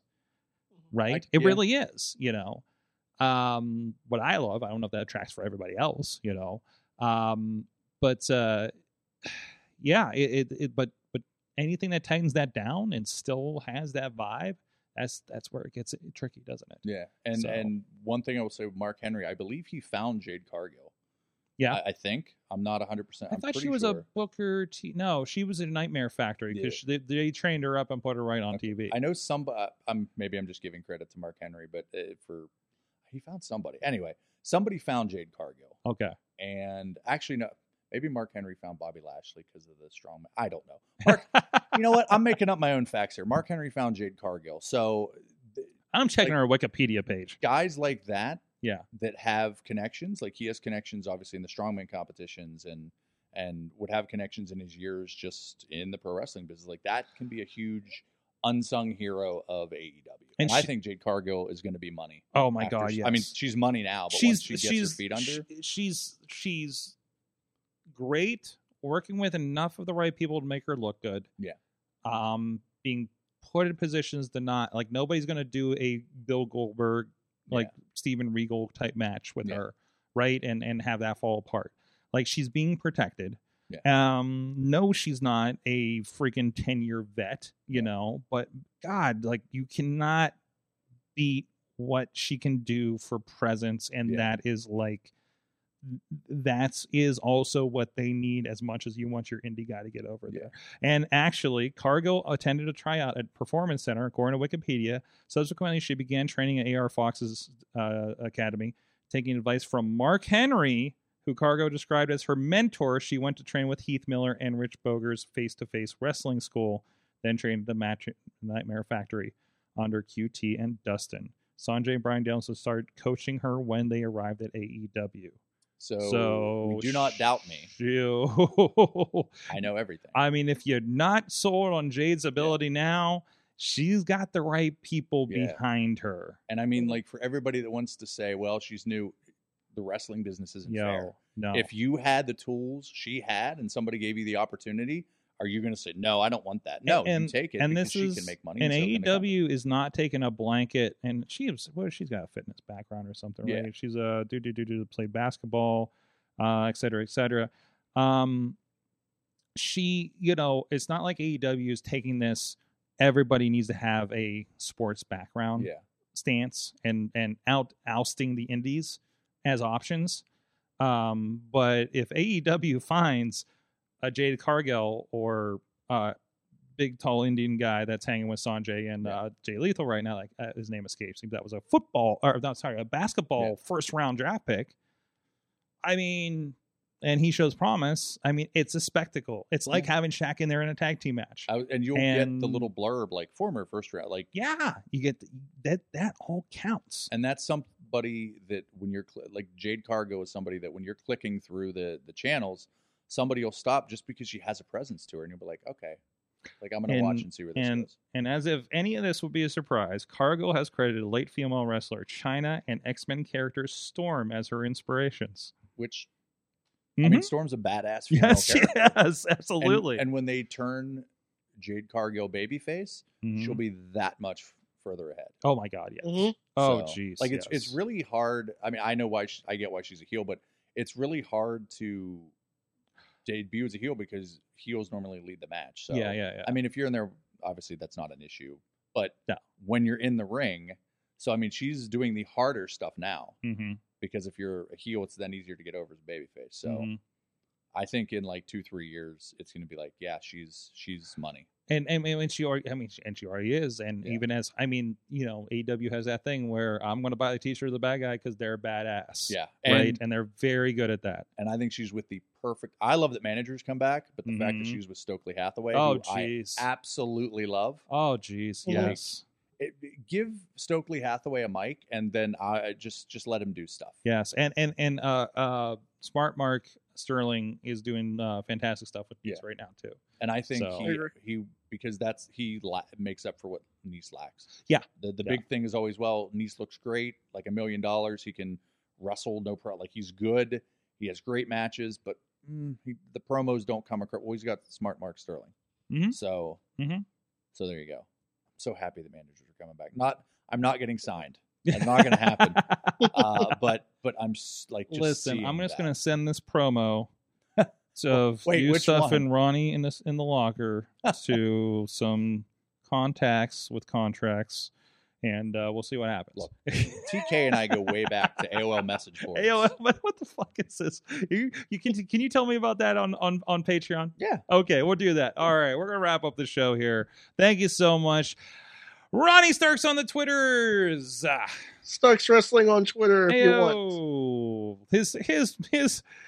His domains don't match either. But he does have a new episode of Cribs coming out where he shows you the locker. Holy shit, that's a good idea, Ben. Welcome. BC Steel Yo Girl. Yes, on Facebook now. On Facebook. As well. That is my name Finally. on Facebook. As well. Yes. As the Twitter. The Twitter. On Instagram and TikTok, because I'm clearly not too old for TikTok. BC_Steel. So you can catch me on there. And you can catch me at local professional wrestling events. There you go. the localist. Yes. The localist. Check your local listings. If it's local, and you know what? Even though Sorg hates the town, I might even be in Monroeville. But I don't hate it. I was just scared by it when, like 20 years ago, when I was afraid to go through a tunnel. Well, I dated a girl from Australia who hated the town name of Monroeville and hated Monroeville as a whole. Really? Yeah. Wow. I could tell she's not going to see this, so I could just talk about her all the time. But yeah, she hated the town name. Said it should be pronounced Monaroville. I'm not going to do a bad accent, but yeah.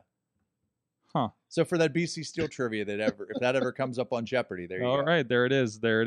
Thank you, everybody. We'll see you guys next week. Our guests are Paul Atlas and Steve Folcom, and we're going to talk about. Oh no, I almost ruined it. We're going to talk about coloring books like next week again. The Rise and RWA ones that you can pick up over at FalcomDigital.com.